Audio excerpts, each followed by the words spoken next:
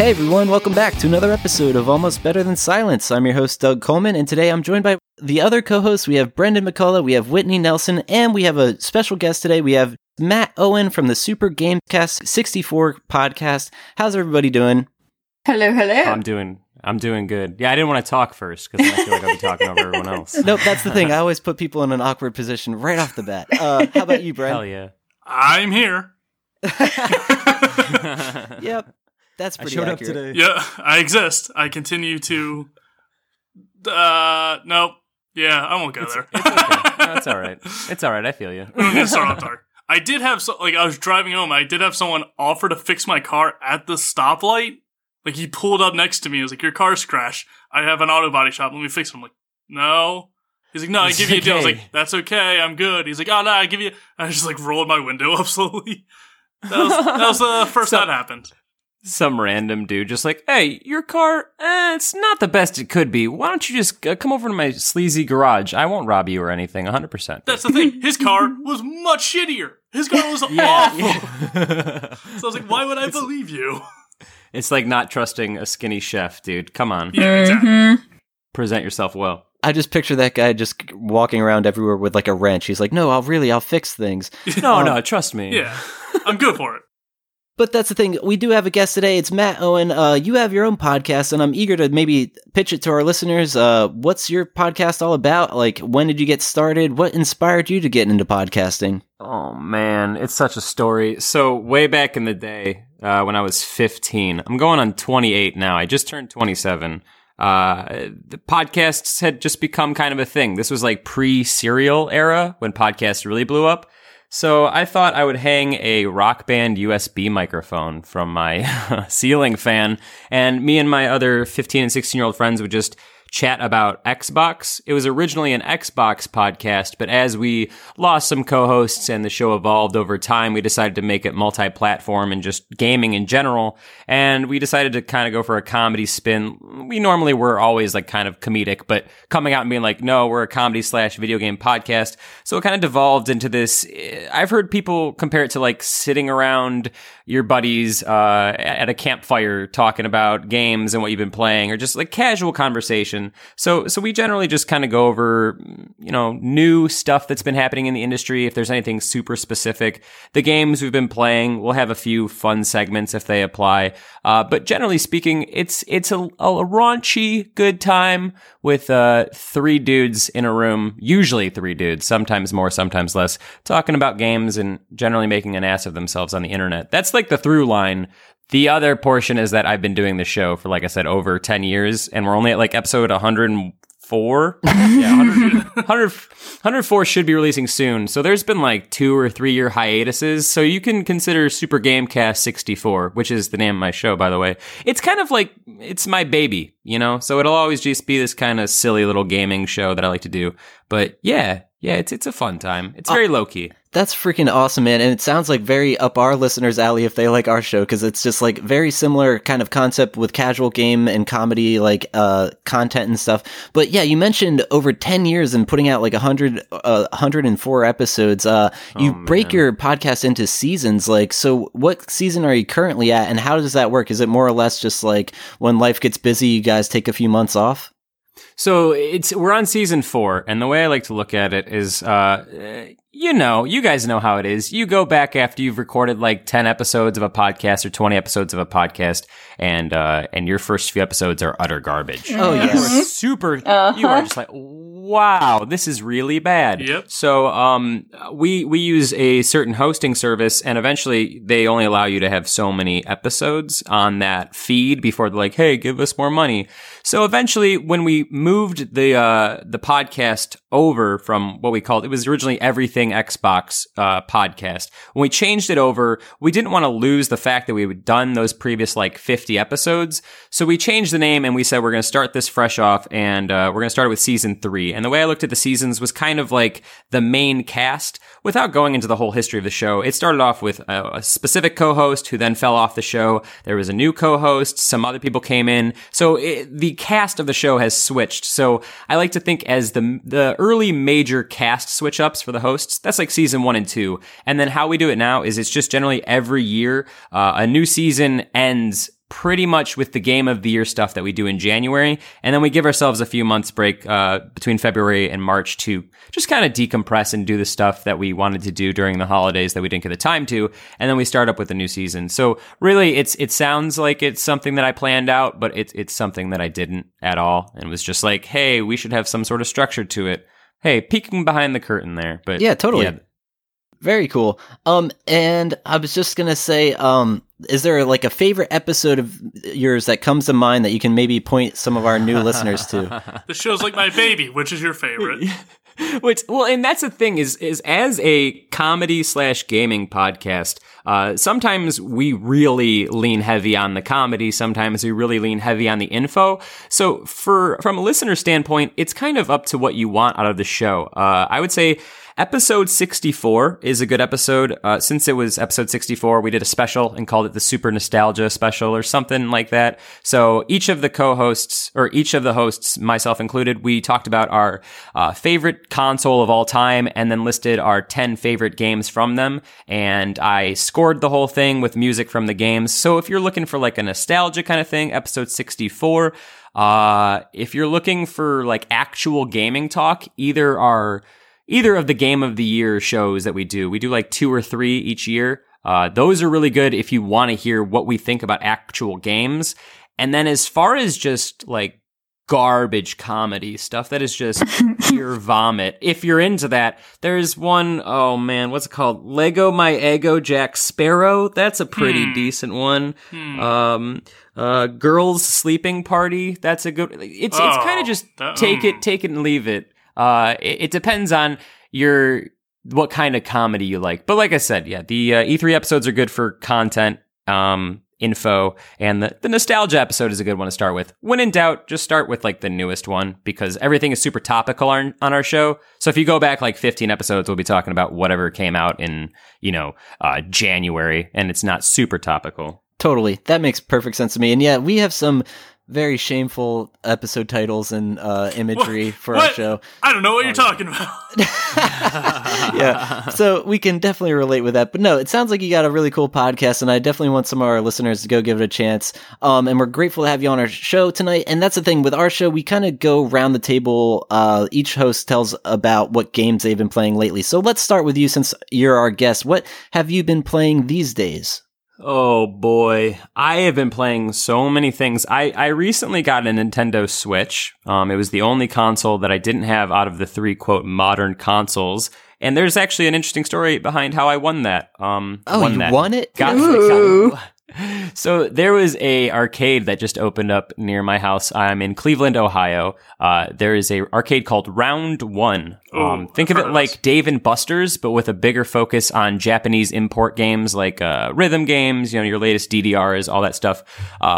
So I set out to kind of see, I don't know if you guys have ever seen it, but there's these people who literally go to Dave & Buster's and using their inherent skill at games, come away profiting by getting the tickets and then selling those products on the internet. It's a very small niche of people. There's a subreddit you can check out if you're interested. It's r/Dave & Buster's, I think. But I was like interested in, how do you get the most tickets, blah, blah, blah. Found out I was like really good at this Pac-Man and this Space Invaders game and also this Crossy Road game, which is like, it is a mobile game, but then they made it into an arcade game. Yeah. Long story short, I ended up spending like $400, which is definitely too much. Like maybe $150 to learn how to get all, be good at all the games. But I won the Switch from the arcade. So in long, I've been playing a ton of arcade games. Wow, that's impressive. Yes. A lot of cool rhythm games. There's one called Musica by Konami that I've been trying out. Just a lot of new stuff, a lot of new Japanese import stuff. There's like a Luigi's Mansion light gun game, and I'm a huge fan of Luigi's Mansion. So I've been playing that. Up at the arcade. Console-wise, since I just got the Switch, I've been playing Golf Story, Gorogoa, Hyrule Warriors Definitive Edition, Donkey Kong Country Tropical Freeze, Splatoon 2, and what was the other one I got? Oh, it's a lot of games. I do video game reviews primarily, like that's my quote day job. So I play an obscene amount of games. I guess most recently it would be Detroit Become Human, the newest Quantic Dream game. I just finished that up last night, And besides that, Omen Sight. And Sega Genesis Classics, but depending on when this episode comes out, I can't talk about that yet. Interesting. Embargoes and stuff. What is this Omen Sight? I'm not sure I've heard of that. So, yeah, I'm glad you asked me about Omen Sight, because Omen Sight was a game that I was offered to review, and I looked at the trailer, and it just kind of looked like this hack and slashy thing, but they promised this whole murder mystery, which is interesting. You know, they're like, hey, it's a story about this priestess who was murdered, and you got to solve the mystery. But I was confused because it was a third-person action game, so I didn't know how much actual mystery solving there would be. But it's a $15 to $20 game. I'm pretty sure it's $20. You can get on PS4 and PC. But what it is there's this world or there's this region.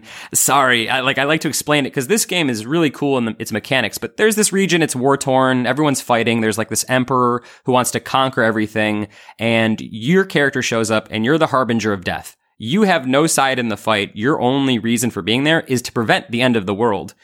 Once you play through the first stage, a giant serpent breaks through the world and destroys all of it.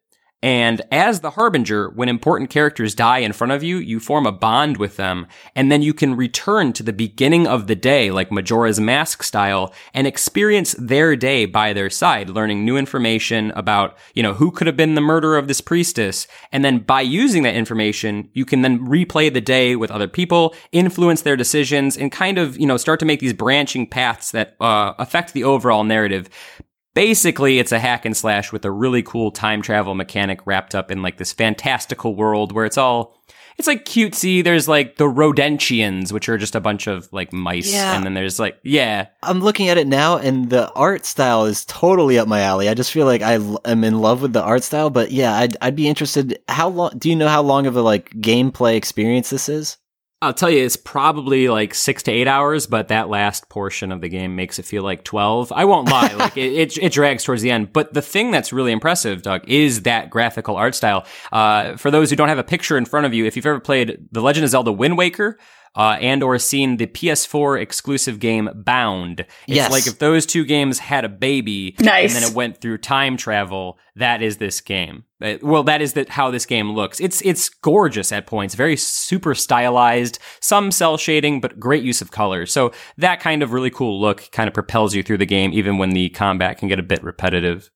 But yeah, it's a cool thing. I just don't think a lot of people are gonna think about it or even buy it because the marketing doesn't do a good job of showing off the coolest parts of that game, which is the time travel stuff. Yeah, this looks right up my alley. I'm glad you mentioned it, and I'm surprised I hadn't heard of this. I'm very excited to try this. If you like hack and slashes, it's pretty much just super basic. There's not an overt amount of like RPG mechanics. It's simply like beat up some dudes, use abilities, and just go on this cool adventure. It's really fun. Yeah, nice. We briefly mentioned it last week. Because it's made by Spearhead Games, who also did Story: A Path of Destinies, which those two games actually take place, both Omen Sight and Stories. They take place in the same universe, which I learned from a tooltip on a loading screen. Oh, great! I remember you mentioning the other one, Bren. Yep. Yeah, because that game was free when Omen Sight came out, or like before Omen Sight came out, kind of like to hype people up. Like, hey, if you like this one, here's our next game that's going to be pretty similar. And I haven't played Stories yet, but I've seen gameplay and I look forward to playing it, but I haven't gotten my hands on it quite yet. Everyone should definitely check out Omen Sight. If anything, just, look up some video of it. It's kind of like those old PS2 genre games where it was just beat 'em up and, hack and slash action to fill the gameplay, but they do it in a good way. I was pleasantly surprised. I went in with low expectations and I ended up giving it a 7 out of 10 when I reviewed it. Oh, nice. So it's pretty good. Especially Sweet. For $20 and Story: A Path of Destiny, the other game, is like $15. So yeah, there's a good amount of content for what you're paying, and the content is good. I mean, it drags a little bit in the end, but I mean, $20 is what you pay for a movie nowadays. If you're okay with like a few extra hours of like repetitive content, then that's a deal, dude. All right, yeah. I'm sold on this. It's definitely something listeners are going to be hearing more about. Yeah, not to get on my soapbox, but I'm out here in LA. And at an AMC on like a Saturday night for just a shitty movie, like a regular movie, no 3D or any bullshit, is like $17. And it's outrageous that you would have to pay that amount. I'm so mad. I do freelance. Like I said, I'm a video game like journalist for my day job, but I also do movie reviews, and it is it is stunning to me how some of these clients just imagine that movie tickets are like 3 cents because they'll be like, hey, why don't you go see Infinity War and write me a 500-word review? I'll pay you $4. And I'm like, in what world am I paying you to write about Marvel? Like, yeah, I've seen the prices go up over here too. In Cleveland, it used to be like $9. Now it's closer to 12, 13. I don't know what's going on, but got to get that money somehow, I guess, spending all those millions on CGI, hey? So aggravating. And the idea that the movie theaters don't actually make really any money off of the tickets themselves. They make all the money from the concession stands. They're essentially renting the movie from the studios. 100%. And it just goes back to the studio. So it's just like, it doesn't need to be this expensive. The theater's not even getting this. Like, I'd feel better if it was paying for the theater to clean it up or something. But, well, and this a small sidebar, I filmed a short film at the movie theater that I frequent, and so I've seen all these things, and I know how all of it works. And what blows my mind is that ticket prices have gone up, but distribution actually goes down because before you'd have to ship these physical reels to film to theaters. You have to hire projectionists to play them, so you have all this upkeep. Now they literally send just hard drives that are have codes. And all they do is put in the code at midnight and then it's accessible. But it's just raw data on like a terabyte hard drive. There's no physical shipment besides the hard drive itself. So I don't know. It's just the growing price of making movies, I guess. I work at a media company, and like I think this month we finally cut it off with our last client saying like we don't do physical media anymore at all. Like just it's like, oh, we send you like some tapes or like DVDs or something? It's like, nope, fuck off, go somewhere else. Like, it's going right in the dumpster. Yeah. And at this point, like, if anyone does want to do physical media, like, we have one client trying to do that, no one knows how. Like, we don't have any, like, procedures for doing that because no one's done it in so long at our company. It's a digital future, so y'all should make like Keanu Reeves and jack in, guys. It's going to get wild. Yeah, pretty much. But that's the thing. I'm still like on the trend of like I buy vinyl records. I know we had Nick Weiger of the Doughboys on our show at one point, and Doughboys is one of my favorite podcasts like that I listen to. And they had a guest on there that this guy's name's Bugman, and he's trying to start his own cult, and he follows us, and it's really weird shit. And the only reason I bring it up is because he he has his own like kind of Twitch stream where like he'll like really late at night stream some really bizarre shit, and he ends up recording that on physical VHS tapes and then puts them up on eBay and stuff. And it's like, I don't know, people buy them, and it's absolutely insane that I feel like, do you even have a VHS player to even enjoy this media? And what the hell is he putting on there? It's really weird. I shouldn't be promoting Bugman, but he follows us. So shout out to Bugman. That's what I'm saying. Bugman, I see what you're doing. You're selling these naughty home clips Pretty of much. yourself hidden in VHS tapes. Like, hey, check out this Halo 2 match. I got a double kill. And then it's just like a dude jerking off. And this is all not what I ordered. Got 100% satisfaction guarantee, though. So. Oh, I'm sure he satisfies his clientele. I am sure, Bugman. With a name like that, you got to be in a lane, you know? Totally. Like so, yeah, that was a real weird sidebar. But that sounds like you have quite an interesting selection of games you've been playing. And yeah, I guess as a reviewer, does it take any fun out of the passion of playing games or like watching movies, or like do you have to ever play games that you like really don't enjoy and it feels like a grind? Yes, on everything. The caveat of I worked at GameStop for like 7 years before I said fuck it and became a actual video game writer. Oh, so you're dead inside.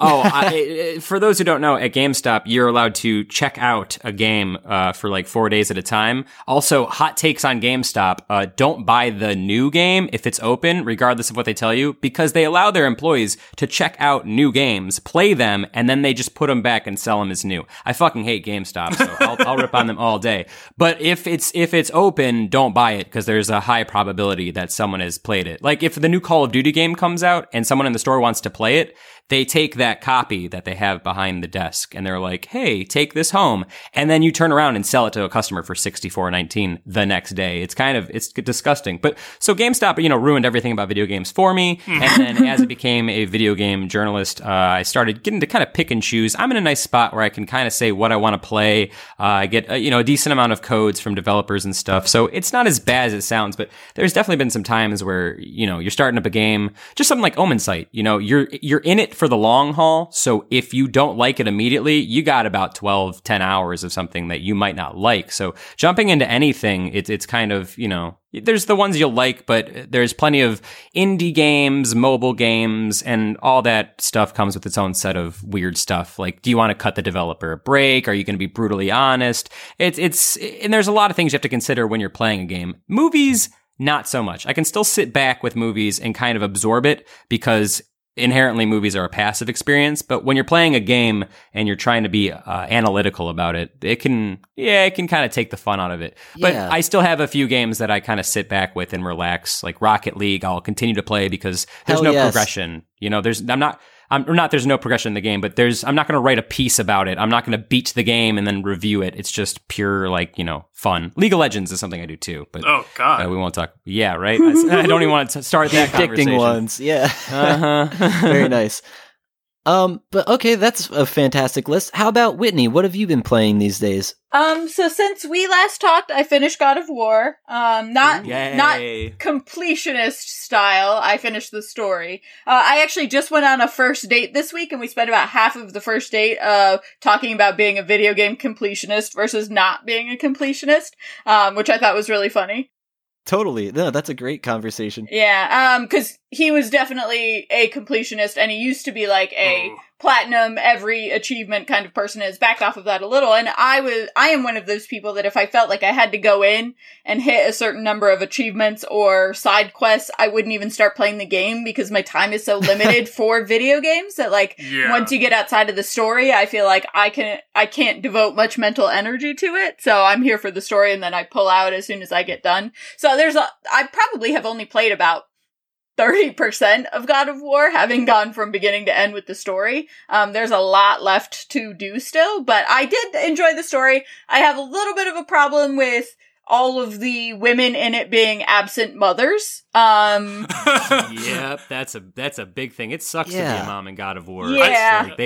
I wouldn't want to be a woman, period, in God of War, just having played the good point. And I feel like it's better now than it has been in the past, from what I hear. But it's still not great to be a woman in these games. So that's something. I enjoyed it. I definitely recommend it. I don't know that I enjoyed it to the extent that all of the reviews enjoyed it, with 100% reviews across the board. It was good. Yeah. I don't think it was outstandingly good.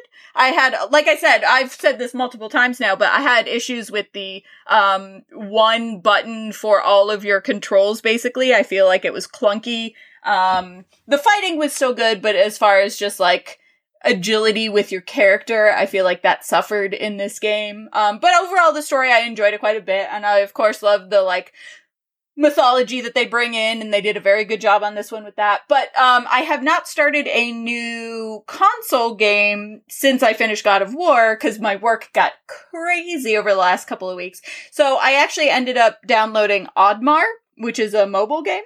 And it only came out at the end of April, April 19th or 20th or so it came out. So it's only been out for a little while.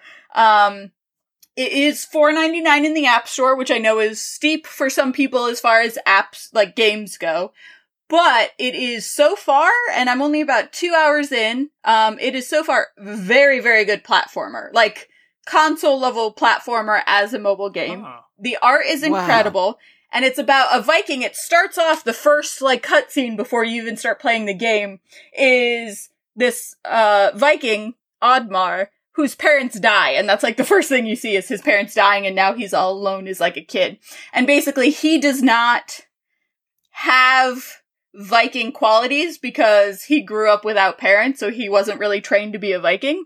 So now he has to go, do Viking quests in order to get into Valhalla, but he's not really trained for it, so he turns to drugs, which is magic mushrooms.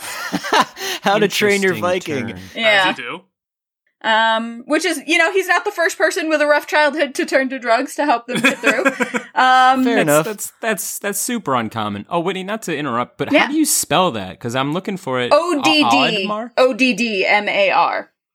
Yeah, Hell this yeah. art style is beautiful. Yeah. It's very Very nice. reminiscent of like Ori and the Blind Forest or like Rayman kind of shit. Like I'm Ooh, yeah, totally Rayman's a in. good comparison. And yeah, for the price point, that I'm totally interested. Yeah, what I will say is I was looking it up when I saw about it, and there's a Destructoid review that says he only spent 4 to 5 hours on it, so you are talking like $1 an hour, but I have spent a lot more than that on console games, and so far, as a platformer, it holds up to console games.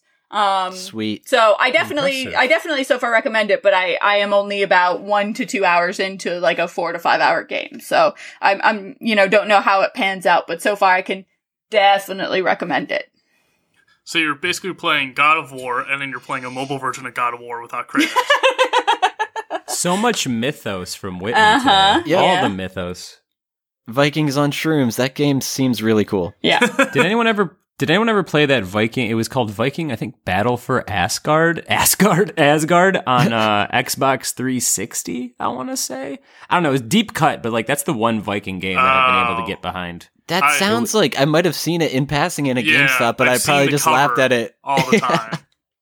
Well, Is it see, good? that's the thing. When you work at GameStop, eventually you look at that wall and you're like, I have played every game on this wall over the past 6 very lonely years. I'm just kidding. But eventually you get down to the V's and you're like, Viking Battle for Asgard? Sure. And you find out that it's like a 7 out of 10. But I feel like Vikings and general Norse mythology is something that has so much to dig from, and God of War, scratches the surface. But as far as like genres or games are concerned, it's a lot of Egyptian stuff. It's no one ever really goes too deep into Norse mythology. So it's good to see Whitney, bringing up all the Vikings. I am. Hell yeah. Although I really would like to see some more Greek mythology out there. I would be way deeper into Greek mythology than I am into Norse mythology, but right now there's not much out there that digs into the Greek. It's all, like you said, Egyptian is the biggest stuff, and obviously with God of War there's quite a bit of like Norse mythology out there, but I would love to see more Greek stuff. If you like Greeks, sorry to cut you, Bren. No, go ahead. I feel like a dick. I get cut all the time. If you, oh, I live in the city. There's a lot of roughs and youths out here. yeah, dude's just pulling up next to you, like, hey, let me fix your car, Yeah. and then you get stabbed for Yeah, it. he gets raped all the time. Yeah. LA is a safe place to live. Oh, it's The first 3 God of Wars, I think that's why people kind of move away from Greek stuff, Yeah. is that Yeah. the first 3 God of Wars are so packed, and not only are they packed, but they feature every god They and get really goddess. in So there. by the time you've finished God of War 3, you've pretty much lived through Greek mythology. Yeah. But it is full of some problems, as we forementioned earlier. No. It's fine. It's fine. It's all cool. Everyone loves Zeus. Zeus is a great It's- guy. It's Oh, God. false. It's fine. Zeus is the villain in every story, no matter the perspective. I don't care who's telling the story. Zeus is always the bad guy. He's a fucking monster. Yeah. And he's also a fucking single. I mean, that's what I was gonna say. Almost every single like god in Greek mythology is essentially a dick. Mm-hmm. I would argue that Hephaestus is actually my favorite Greek god, because he's the only cool one. He's the only one who's chill. Everyone else is like, I'm gonna eat my firstborn, or like, Yeah. throw these babies off a cliff. And you're like, guys, just chill. That's It's what happened. Greece. Just chill. That's what happened to Hephaestus, and he crawled back up the mountain. He's like, hey, guess what, Mom? I'm still alive. Fuck you. And then he just became a blacksmith and married the hottest god. He's like, just The hot Aphrodite. yeah, it's like just let him live his life. He's just chill while everyone else is like eating babies. It's weird. It's those Greeks. I'm fine with what do you eating mean? babies. It's all the assault that I have a problem with. I think Kratos is an equal offender assaulter. I don't Yeah. think that he really sees anything besides red when he attacks. I would say with the previous God of War games, I do love them, but like it also hit me right at a time of like the angsty teenager that just wants to murder everything in sight. So like I definitely had a was skewed released. view. At a good time. Yeah, for me. But yeah, he's definitely the most like compassionate and well-developed character he is in the most recent one. Mm-hmm. So like you can go back and they are fun games still, but like story-wise, you're probably not going to get He's a better total one. caricature. Yeah, he's just the angry bald guy who kills everything. But The through line of God of War. I will also toss out, if you don't mind really old games, especially on PC, Age of Mythology is great. You That's it, isn't you it? are not the first person to say that, and I definitely think I'm going to do that. You play as Greek, Egyptian, Norse, and in the expansion, Atlanteans. Yeah. I recommend it. What? Is That's that a pretty real cool. thing? Yeah, it's an older game. It's like 98, I want to say, or so. The graphics do not hold up at all. Dollars or year? Oh, year, 98. I was like $98, man. Physical PC media going up. It's super rare. It's, Yeah. rare. It was real. You could- It's the Marvel vs. Capcom 2 of There we go. RTS games. Bugman will send you a burned copy of the game with his masturbation scene. There we go. halfway through it. But yeah, it's a real. Shouts out Bugman. It's a real-time strategy game, and it's very good. That's the one that really got me into like mythology early on. And Yeah. I honestly, on a superficial level, I think people don't touch Norse mythology as much, as rich as it is, because it's the hardest to say. It's the hardest to pronounce all those damn names with all the random J's and F's in there. Well, there's a lot of grand philosophies too. That's true. What a hell of a derail. But let's get back onto this games we've been playing. Is that all you've been playing, Whitney? Should we move on to Bryn? Yep. God of War and Oddmar. That's all I've got. So Super cool. Yeah, Bryn, how about you? You and I are in a similar boat. I don't have much to talk about, so I'm glad we had some people on to actually talk about games. That's really cool. For once. I can talk for hours and hours, man. Just you reel me up. I'm like Woody, but when you pull me, instead of like someone's poisoned the watering hole, I'm like, what is up with Xbox versus PlayStation fanboys? And just for hours and hours and hours and hours. Oh, I thought you meant you're going to try and kill my prettier, newer best friends because you're Well, mad with jealousy. Maybe that too. Woody's Like a a Talking real Tina situation. yeah. Woody's a real dick in the first movie. 100%. He's very jealous. He's very upset. Woody, you know what? A lot of people they undercut him. They're like, he's just a sheriff. He doesn't know what he's doing. Here comes Buzz Lightyear, super futuristic. But ultimately, Woody saves the day. Speaking of Woody, Kingdom Hearts 3, guys, right? Jesus. Yeah. Am man. I right? Believe Sorry me, for the derail. I'm a huge fan. It's like notoriously like obsessed with that franchise. Trying to platinum all the PS4 ones before I get to Kingdom Hearts 3. Although I've You're played insane, them multiple Douglas. times, you know, it is insane. And we have other podcasts on our network, One Track Gamers, where one of their hosts, Corey, I think he's already done it. I think he's up to like I forget which one. The 3D Dream Drop Distance. It's like remade on PS4. I think he's currently playing that. But it's just, we're all so obsessed. I can't wait for that goddamn game. But also, it's a running joke that Bren and our other co-host Matt say that it's just not going to happen, and it's just It's a not giant real. farce. So It's the Duke Nukem Forever of PlayStation 4. Yeah, it's going on 13 years. If it doesn't release by December 22nd of this year, it'll have been 13 years since Kingdom Hearts 2. And I remember, like I said, I beat it the year it came out. I got Kingdom Hearts 2. I was such a huge fan of the first game. Got that like day one, beat it a couple weeks down the road, maybe a month. It was a pretty long game. And like I only had lengthy. so much time to play back then. But oh man, even still, I beat it right away. And I was like, oh, this game only... The turnaround was so short. It can't be long until Kingdom Hearts 3. I can't wait. And here we are. Yeah, it's just depressing. I pointed out in the last episode, the entirety of the God of War franchise came out within the time of Kingdom Hearts 2 and 3. Oh man.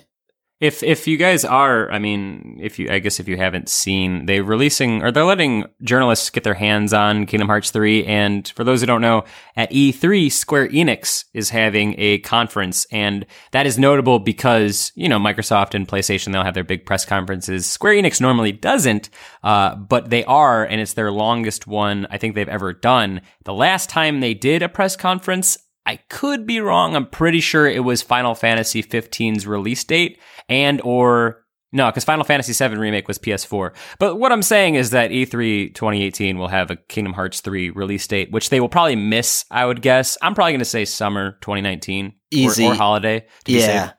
And I can understand that being like one of those like, it's getting pushed back. There's so many games, like AAA games these days that are getting delayed. So like, as long as they get it right, we've been waiting so long at this point. Like, what's another 2 years? Like, Jesus. That's what I always say. It's better to be good and released later than to be terrible and released on time. Whatever that means in the industry nowadays, you know? Yeah, Definitely. I forget exactly who said it. It was one of the higher ups in Nintendo, so I can't quote him exactly.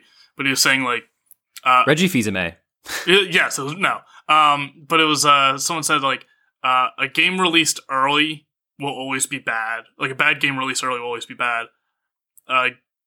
Bad game delayed until it's good can still be good. Like, so it's like no matter how much you delay it, it has a chance of being good. But if you rush it out the door early to meet a certain deadline, like the publisher wants to hit a certain date, like Christmas, 20 whatever, and it's a bad game in release, and they're going to update it later with a patch, say like Destiny, that game's always going to be bad. That's kind of what we get with Call of Duty here. Call of Duty Black Ops 4 breaking headlines because it has no campaign, which was recently confirmed. And that is because they were working on a campaign and then wanted to get into this whole battle royale business and just ran out of time. And they said, hey, no, you have to release now. You have to release on this date. So they said, all right, we're canning all the single player. And if they had another year, maybe Black Ops 4 could have had the best campaign of all Call of Duties. I don't know what that even means to people, but it's like you said, exactly like you said. Take too much time, don't take enough time, people rushing. Games are a creative process. Anytime you try to rush a creative process, it makes for bad product, generally speaking, in my opinion. It's also a problem because it's a creative process, but it's also a financial process because it makes so much money. Every year you see a new headline of like, so-and-so game makes more money than any form of entertainment ever in existence, like blah, blah, blah. So like because there's so much money behind it now, it's become more of a business rather than an art in a lot of forms, especially with the AAA titles. And that's why there's this resurgence, especially on Switch and Steam, of indie games because people can devote the time to it. Stardew Valley, Owlboy both took like years, if not close to a decade. Owlboy was like 8 years? Yeah. Something like that. So they can put the time and effort into it to make it perfect, exactly what they want, or as close as they can, and not have to worry about their big AAA publisher pushing them out the door and changing. I know it doesn't always feel like it because we don't have, the glitz and glamour of like the Hollywood movie premieres, but the video game industry is bigger than movies, television, and music combined. We're in the biggest entertainment industry when it comes to pure dollars. It's just, we don't roll out the red carpet and have Todd Green or whatever the hell, Todd Howard walk down when he makes Fallout 4. You know what I'm saying?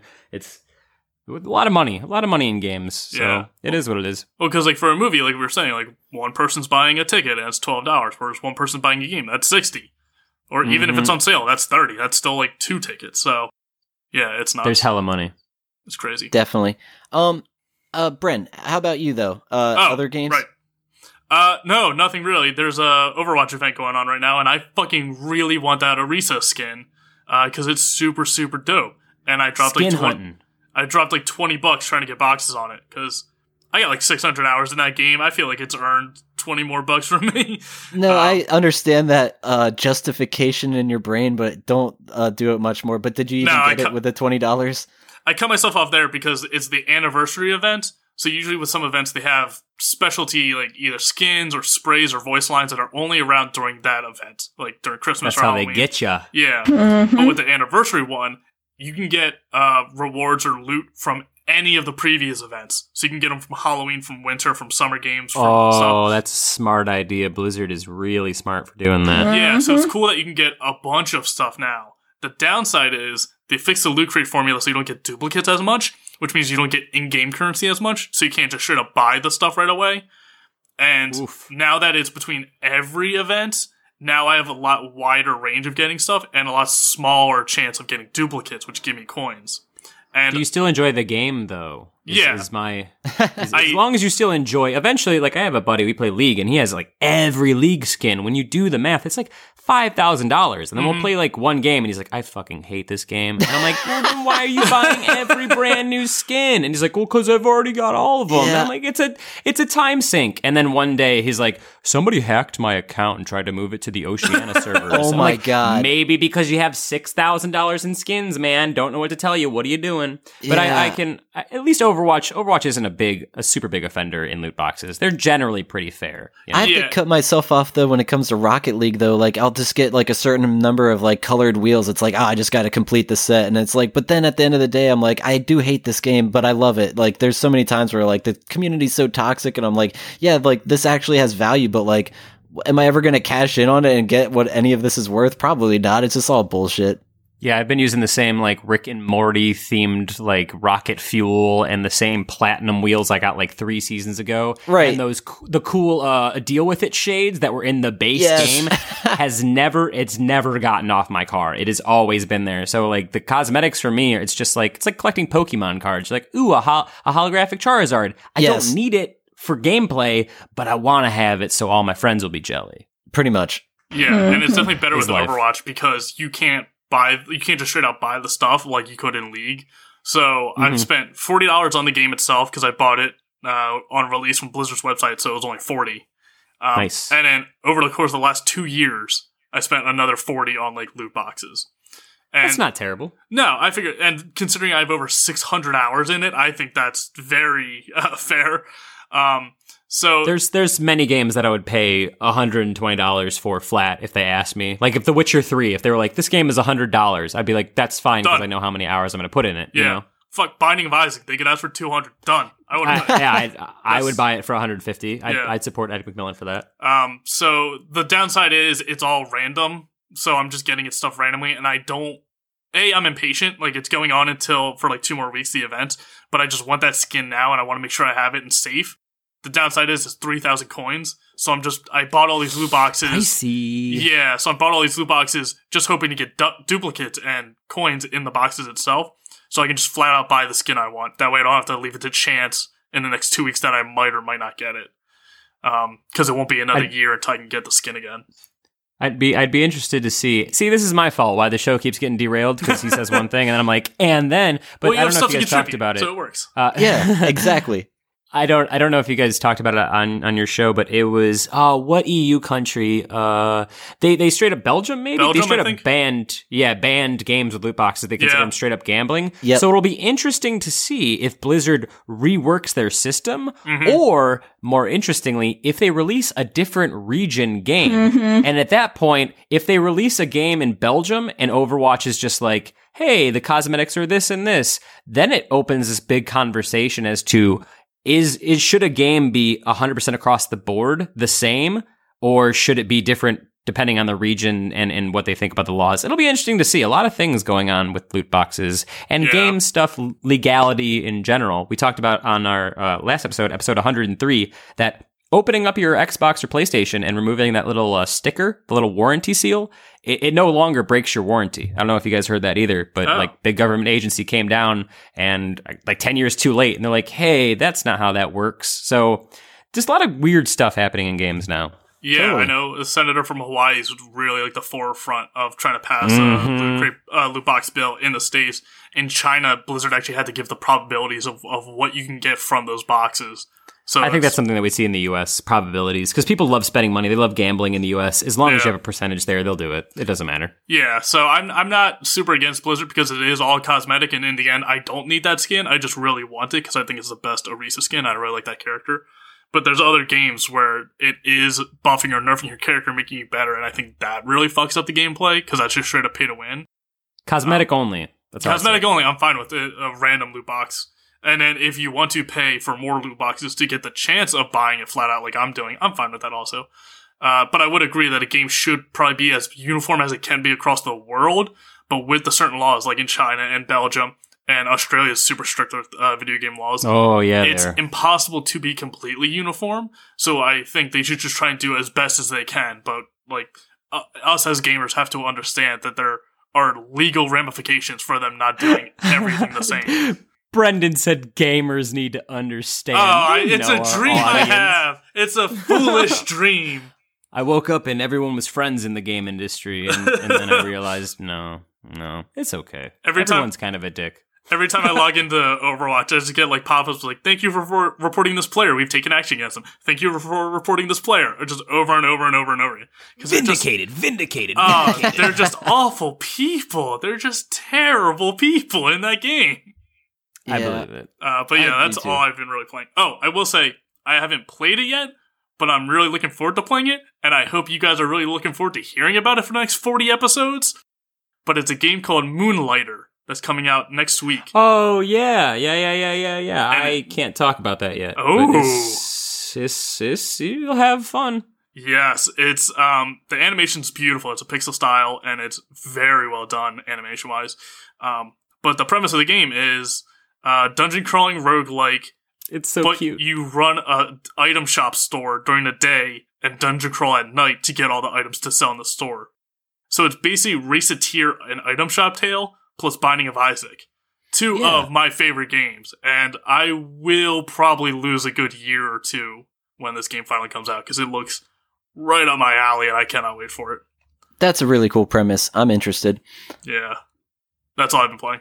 Let's get this train back on the tracks here. That's Doug. the thing. I have very few games to talk about too. In fact, this is the last time I'll be bringing up this mobile game I brought up numerous times before. This game, Sloped Down First Trip, I did everything. Like, I got all the achievements. I beat level 20, and that's the thing. The final level was extremely challenging. Like, for anyone who's just listening for this episode, Sloped Down, you travel downhill on like various environments as like a orb, just like, and you have different power-ups. You can like use a magnet ability to like suck in collectibles and stuff, or you can use this one like acceleration boost, and eventually it just progressively gets harder, and this 20th level is extremely challenging as like they throw all sorts of shit at you as like you're flying down this hill, like little red orbs are flying by you and exploding you, and if you like get caught up in one of your explosions, you have to start over.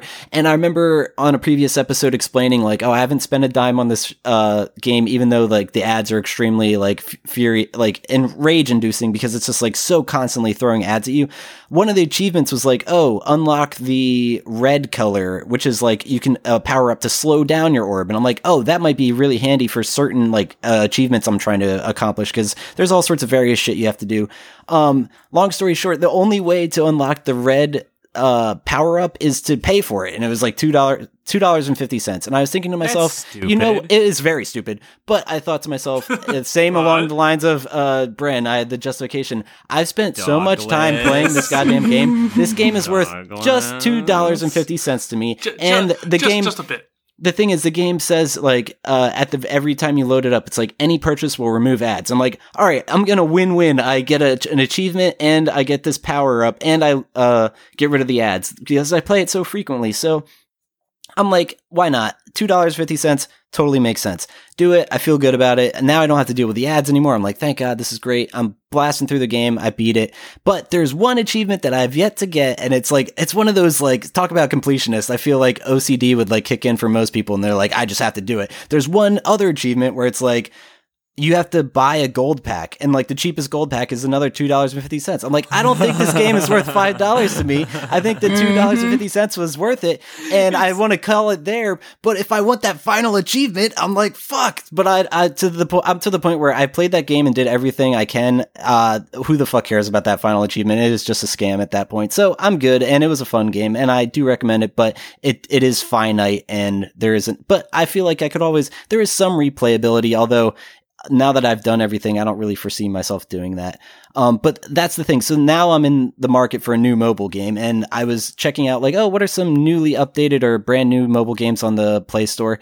And one caught my eye. It was Kingdom Hearts. No, oh, that's the thing. We talked about that at length, and I lost interest immediately because that was bullshit. Yeah, I don't think I've played it since the last time we talked about Harry Potter. Yeah, I agree. That's what I mean. It's very forgetful, I feel like. Yeah. I played all the way to the final year, or not the final year, the end of the first year. I'm sure you guys talked about it at lengths, but you have to wait for like 8 hours at certain points. So at the very end of the first year, I guess spoilers for Harry Potter Mobile? No one cares. No one cares. That feels really weird. Spoilers for Harry Potter Mobile. Snape kills Dumbledore. Year, no, right?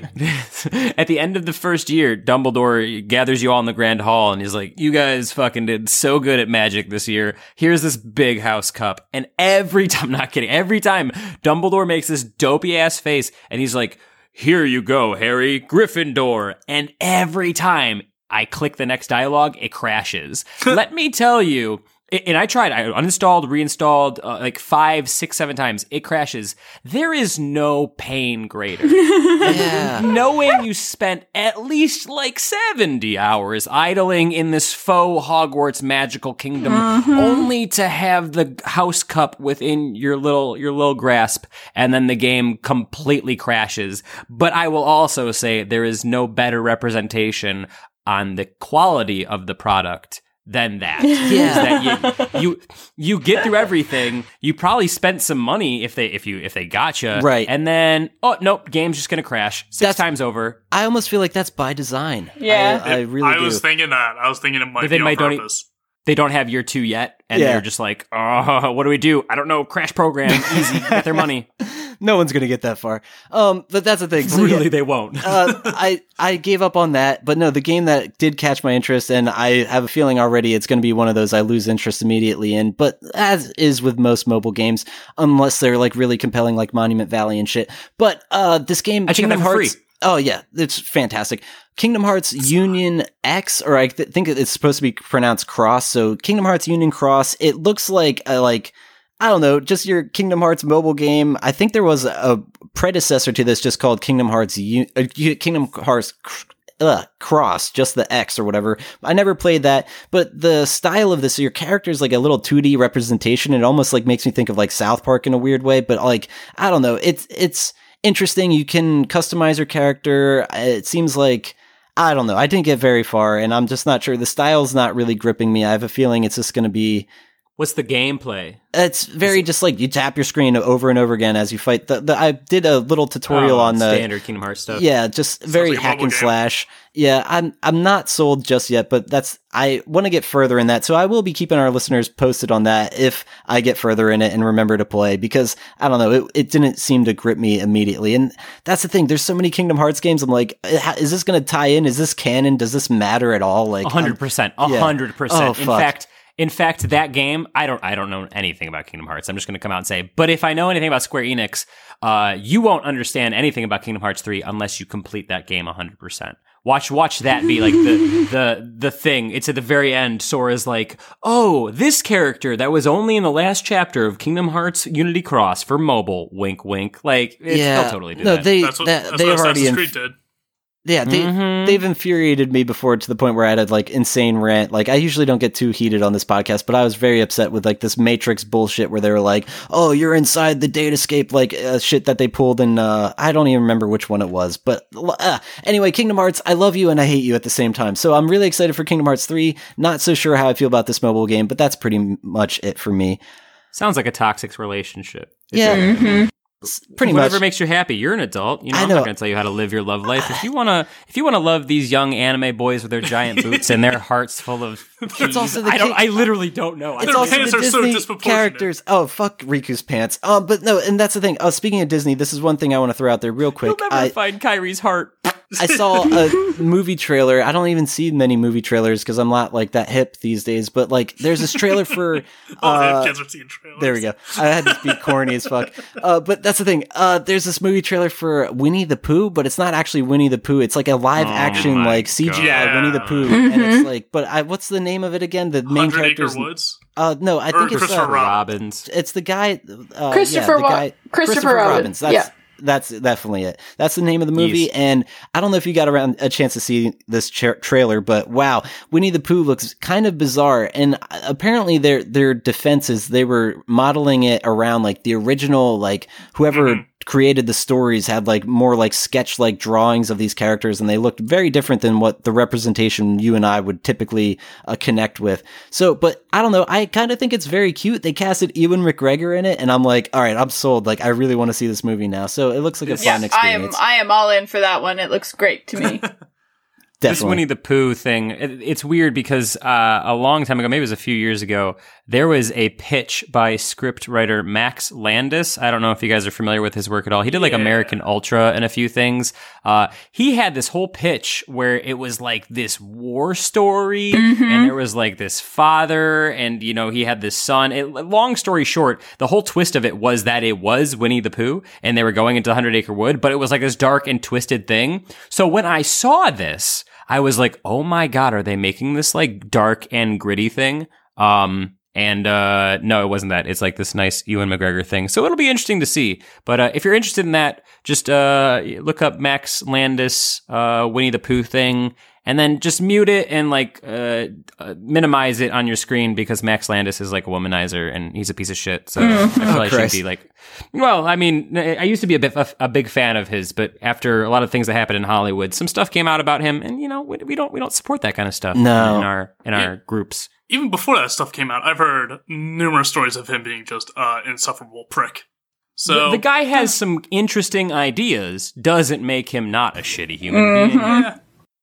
That's totally makes sense to me. But yeah, so let's maybe, before we wrap this episode up with some plugs, let's do some like newsy bits. I know we have a couple things in show topics. Let's just kind of burn through them. Hopefully don't go too long. But that's the thing. One thing that really I want to mention right off the bat is that apparently PlayStation 4 is kind of at the end of its life cycle, people are saying, and that we can kind of anticipate the PS5 in the next 2-3 years. That's so weird to me. Who is saying that? That's the thing. People, there's lots of articles women's. that I've read about this, but one particularly came from GameSpot, so I don't know.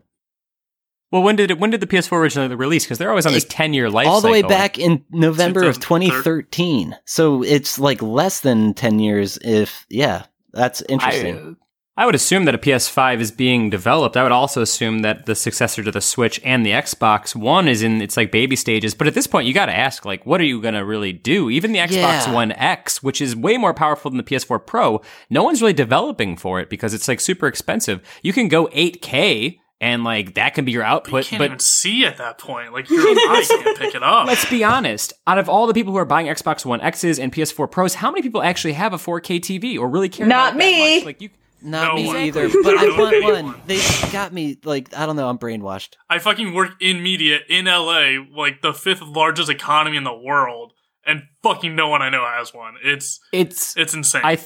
I think that video game consoles are going to have longer life cycles, but I think this PS5 this next generation will be the one where we see everything go fully digital, and they'll just become systems will be a thing that upgrade over time with firmware, because at a certain point, I mean, hardware becomes less and less expensive as time goes on, but we've reached I played this Detroit Become Human game on PS4, and like, sometimes it's uncanny how photorealistic it can be. Definitely. So there's only so much further we can go. It would just be interesting to see what they're going to sell it as. If you're not selling like it's the most powerful system that gives you the best Blu-ray graphics or whatever, like what's their sell on the PS5? It would be interesting to see. Especially after the Xbox One S is like or X or whichever one is the most powerful gaming system of all time or whatever they're advertising it as.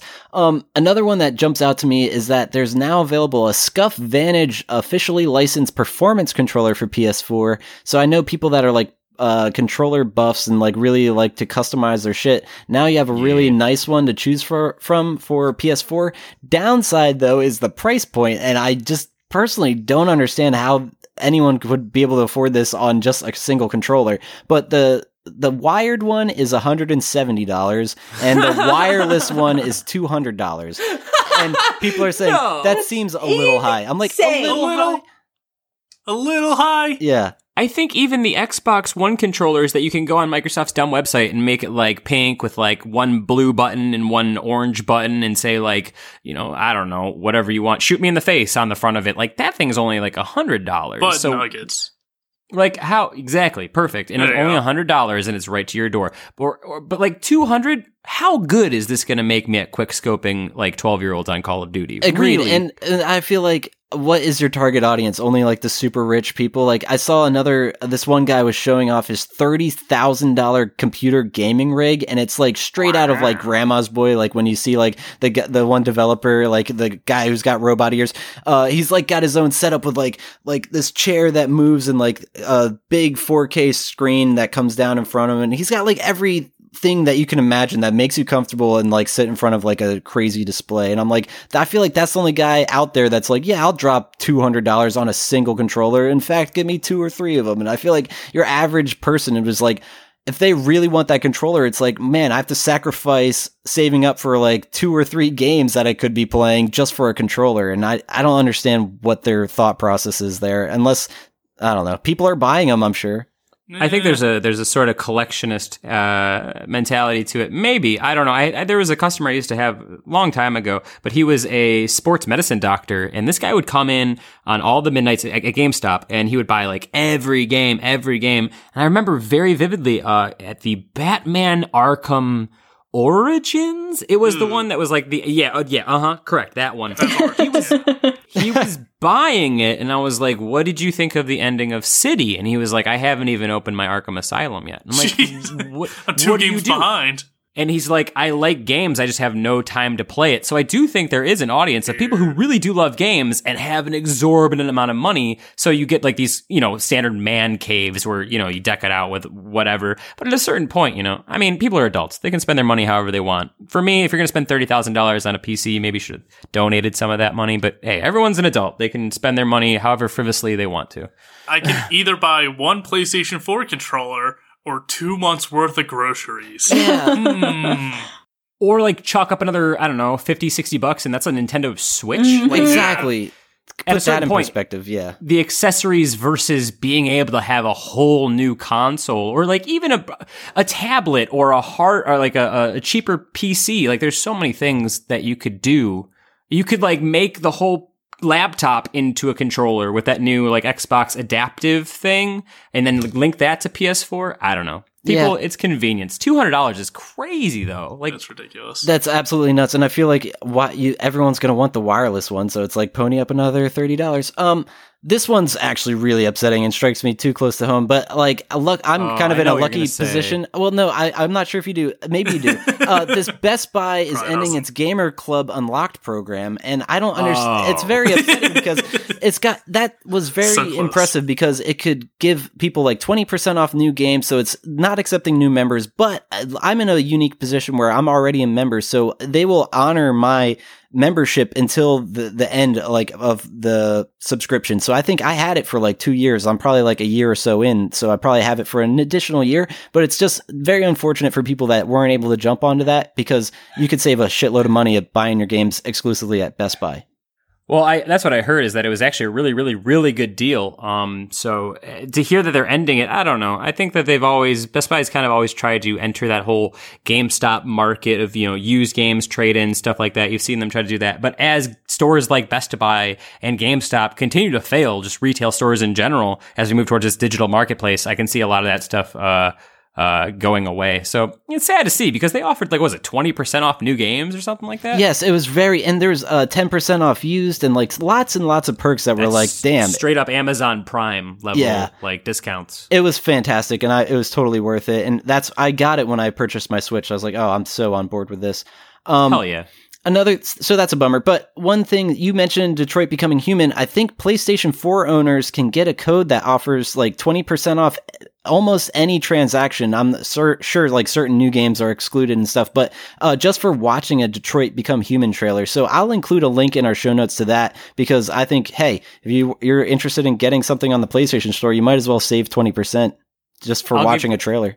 I'll give you the short of it because we're already running a little bit long here. But if you like David Cage games, aka Heavy Rain, Beyond Two Souls, or if you like Telltale games, like the Guardians of the Galaxy and The Walking Dead, Detroit Become Human is like a fucked up episode of Black Mirror with a lot of like worn sci-fi tropes, but they do it in an interesting way and more so just the pure amount of branching paths that you can take on that game. It was like a 15-hour game. I played through in 2 days trying to get in time for the release. So I played that game through straight. And as soon as I was done, as soon as those credits hit, I immediately started it again because there's just completely different things you can do. So if you're a fan of adventure games... I'm so excited for Detroit Become Human. Oh, yeah. Not spoiling anything, but at one point you have to kind of hide out. So there's 4 different locations you can choose from. Depending on where you spend the night, the next time you meet up with that character, the entire mission, the entire chapter is completely different. And at the end of a chapter, you get this flow chart that shows you all the possibilities. And depending on where you stay, you have 4 different starting areas, and those flowcharts, they never sync up. Yeah. So it's almost like a completely different story. I liked Heavy Rain a lot. I thought Beyond Two Souls was like, okay. This one sits firmly in the middle, but that's only because I'm a horror fan, and Heavy Rain was more of that. But if you like Black Mirror, if you like Westworld, have you played Until Dawn? Yes, it's like Until Dawn, but more Black Mirror. Yeah, that's one of my all-time favorite games, which I've talked about on the show multiple times now, and that's why I'm so excited for Detroit, is because it looks the most Until Dawn-like of any game I've seen since Until Dawn. And it goes to some places that are far more disturbing than Until Dawn, but due to the branching narrative, you might not even see that stuff, because some of the stuff you have to fail to see. So it'll be interesting. But if you like Until Dawn, you will love this movie. Yes! 100%. Excellent. You very much like it. That's good to hear. That makes me so how happy. About this? That's what I mean. Since we have such fans of this game, I feel like once we've all played it, we're gonna most likely have a spoiler cast of that game, like from and talk about that game in its entirety. So we'll have to have you back for that. I'd love to be on for that. But since this is getting long, if we have any other news topics, we'll hit them next time. Let's wrap this episode. What's up? Hold on. There's 2 things we gotta hit. Okay. Or a few things. RuneScape Classic shutting down its server side for 17 years, so that sucks. Sad face. But Sad face. Good news is Dauntless, the Monster World game for PC, is open beta now, so anyone can play it now. It's essentially Monster Hunter World, but not being Monster Hunter World. But can you sell Santa hats for 14 million in Dauntless? Probably not. That's a deep RuneScape joke there. There's like 2 people who are chuckling to themselves on the train, and the guy next to him is like, "What? You left it a RuneScape joke? What is this? 2006?" Oh, Mark. Even bigger bummer though than RuneScape shutting down. We cursed it last time by talking about it, but Total Biscuit. I mentioned it. If anyone's gonna beat the odds, he probably will. And go fucking figure, he pretty much died the next day. It just really sad. Fucking jinxed it. And I didn't realize he was only 33. Like, I thought he was older than that, but still, that's way too young, and that's real fucking bummer. Yeah, a lot of heavy hearts. Yeah. He was a fantastic games journalist. He brought a lot of heart to the industry that we don't see so often. You know, a lot of people have this shtick of like, not to talk shit, but like Angry Joe, you know, everyone has a shtick. And it seems like Total Biscuit's whole thing was just that he was very honest with people. And he had his own things, but he was just a good person. And the thing that's so upsetting about this is that he beat cancer, and he had talked, you can watch the H3 podcast, where he talks about his struggle with it. And to see him, go into remission and eventually lose his life so recently, it sucks to see. It really sucks to see. Generally speaking, cancer sucks. Go to the doctor. If you ever feel a lump or anything, always self-check. Some of the stuff can't be avoided, but, it's so sad to see such a great person, unfortunately taken away from us too soon. But his wife will be continuing the co-optional podcast. He said that she'll be taking up everything, I'm pretty sure. So if you're still a fan of his work, it sounds like he will be fondly remembered, and his work will continue in the same fashion. Sorry if I steamrolled over that whole thing, but that one affected me a little bit. Yeah, I agree. That makes perfect sense to me. There's definitely going to be a void in the gaming industry as a whole, with him gone. It's really sucks. But since it's happened, the news broke I think 2 days ago or so. There's actually a GoFundMe set up for his wife and child to help them with, because he got out of remission and stuff, and it went back into this and that, but just piles of medical bills and their main expenses, and I'm pretty sure he was the main money earner of the family. So there is a GoFundMe set up. I think they're already halfway at their goal to supporting his wife and child that he left behind. So if anyone wants to support them, that's the proper channel to go through. And we talked this over with Basta, who's pretty much the head and creator of Pinecast. But if any listeners donate to the American Cancer Society before June 14th and can send us a confirmation of their donation, Pinecast will actually match that donation up to $1,000. That's amazing. So we can help out that way too by, instead of, furthering his legacy, we can help try and prevent others from succumbing to the same terrible fate. So please, listeners, we'll be posting a tweet about that. So share that if you can and let people know, because it's an easy way to just kind of double down on a donation. Mm-hmm. So it really sucks. It really sucks. Yeah. It's very upsetting. We went a little long, but we just really want to make sure we hit that while it's still fresh. It makes perfect sense, and that is one that we had to talk about today. So I'm glad you brought it up. Let's finish this episode up, though, and do some plugs. Matt, thank you so much for joining us. We'll have to have you back again on a future episode. Like I said, maybe the Detroit Become Human spoiler cast or anything along those lines. But let's, once again... Talks. Yeah, definitely. Let's coming up. Have you plug your podcast where listeners can find you on the internet. It's Super Gamecast 64. Gamecast sounds or spelled exactly how it sounds. GAMECAST, one word. Super Gamecast 64. You can find it on iTunes. You can find it on Stitcher. We did an RSS feed change, so if you Google it, you might not find the correct feed. Generally speaking, the last one that should be there is episode 103 or 104. But if you find it, give it a listen. You can find my writing that I do, all my stuff, on a90skid.com. The game reviews and stuff. So if you're curious what I actually thought about Omen Sight in more than 800 words or Detroit Become Human, you can visit that. That's a 90skid.com. gmail.com. But yeah, that's my main stuff. Cool. And how about you, Whitney? You also have a podcast. I do. It's called Historical Hotties, and we pit famous historical figures who are all dead against one another in a battle for like hotness supremacy. It's a little bit debate club, a little bit sibling rivalry, and a little bit like history class. And Ben Franklin. Not really. Not so much. Sorry. But we are at Historically Hot everywhere on social media, and if you just search for Historical Hotties on, any of the major podcasts, Spotify, Stitcher, etc., we will be there, so check us out. Awesome. And Bren, how about you? I'm ABTS Brennan on Twitter, but I mostly use that to retweet sweepstakes and giveaways, so don't bother worrying about following me on Twitter. Instead, I will recommend an artist I recently bought a few prints from and furthered my addiction. Her name is, I'm going to butcher this. Uh-oh. Spell it out. Melora Maylin. MELORAMYLIN. That's her name online. Name. Yeah. And she's got a ton of art prints. I got from one of the Land of the Lustrous, anime that I really got into recently. She's got pins and charms. And also, if you're into it, she's got some body pillows. One of McCree from Overwatch, another one of the Fishman from Shape of Water. So that's fun. Awesome. Yes. You mean the Bugman. Oh, there. No. That's what I mean. This is a Fishman. That's the thing, like, Doughboys, I have a little plug about that. It's not even like a plug. Like, you mentioned giveaways and stuff that you use your Twitter for. I actually won something. The Doughboys have their own, Patreon page where you can, become a member of the Golden Plate Club, and they do an additional podcast called the Doughboys Double. And they actually had Jason Schreier from the news editor of Kotaku on their show, and he actually just wrote a book called Blood, Sweat, and Pixels. And they were talking on their show on the Double, basically saying, yeah, if the listener can guess what time we're recording at right now, we'll send you a copy of Jason's book. And I jokingly logged into my Golden Plate Club account and went on there and was like, it's 420, isn't it? Blaze it, Doughboys. God. And I was like, and I was just totally joking and didn't think twice about it. And then literally just today I got an email and they're like, Douglas, you're the winner. Message us your mailing address so we can mail you your copy of Blood, Sweat, and Pixels. So I got a copy of that book on its way to me from the Doughboys. Shout out to them. Love Nick Weiger and Mike Mitchell. I'd love to get Mike on the podcast as well, because that would be a really fun conversation.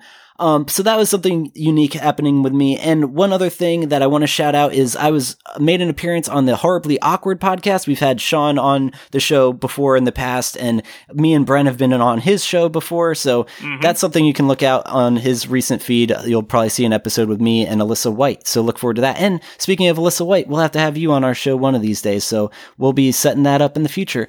And listener, if you like our show, please give us a like, follow, subscribe, all that kind of stuff. We're on Facebook, Twitter, Twitch, Instagram. Our handle's ABT Silence. And we have a podcast network, almostbetter.net, where you can find all sorts of other really cool shows. But that's going to do it for this week. Thanks again for joining us, Matt, and we will see you guys next time. See ya. Bye. Bye-bye.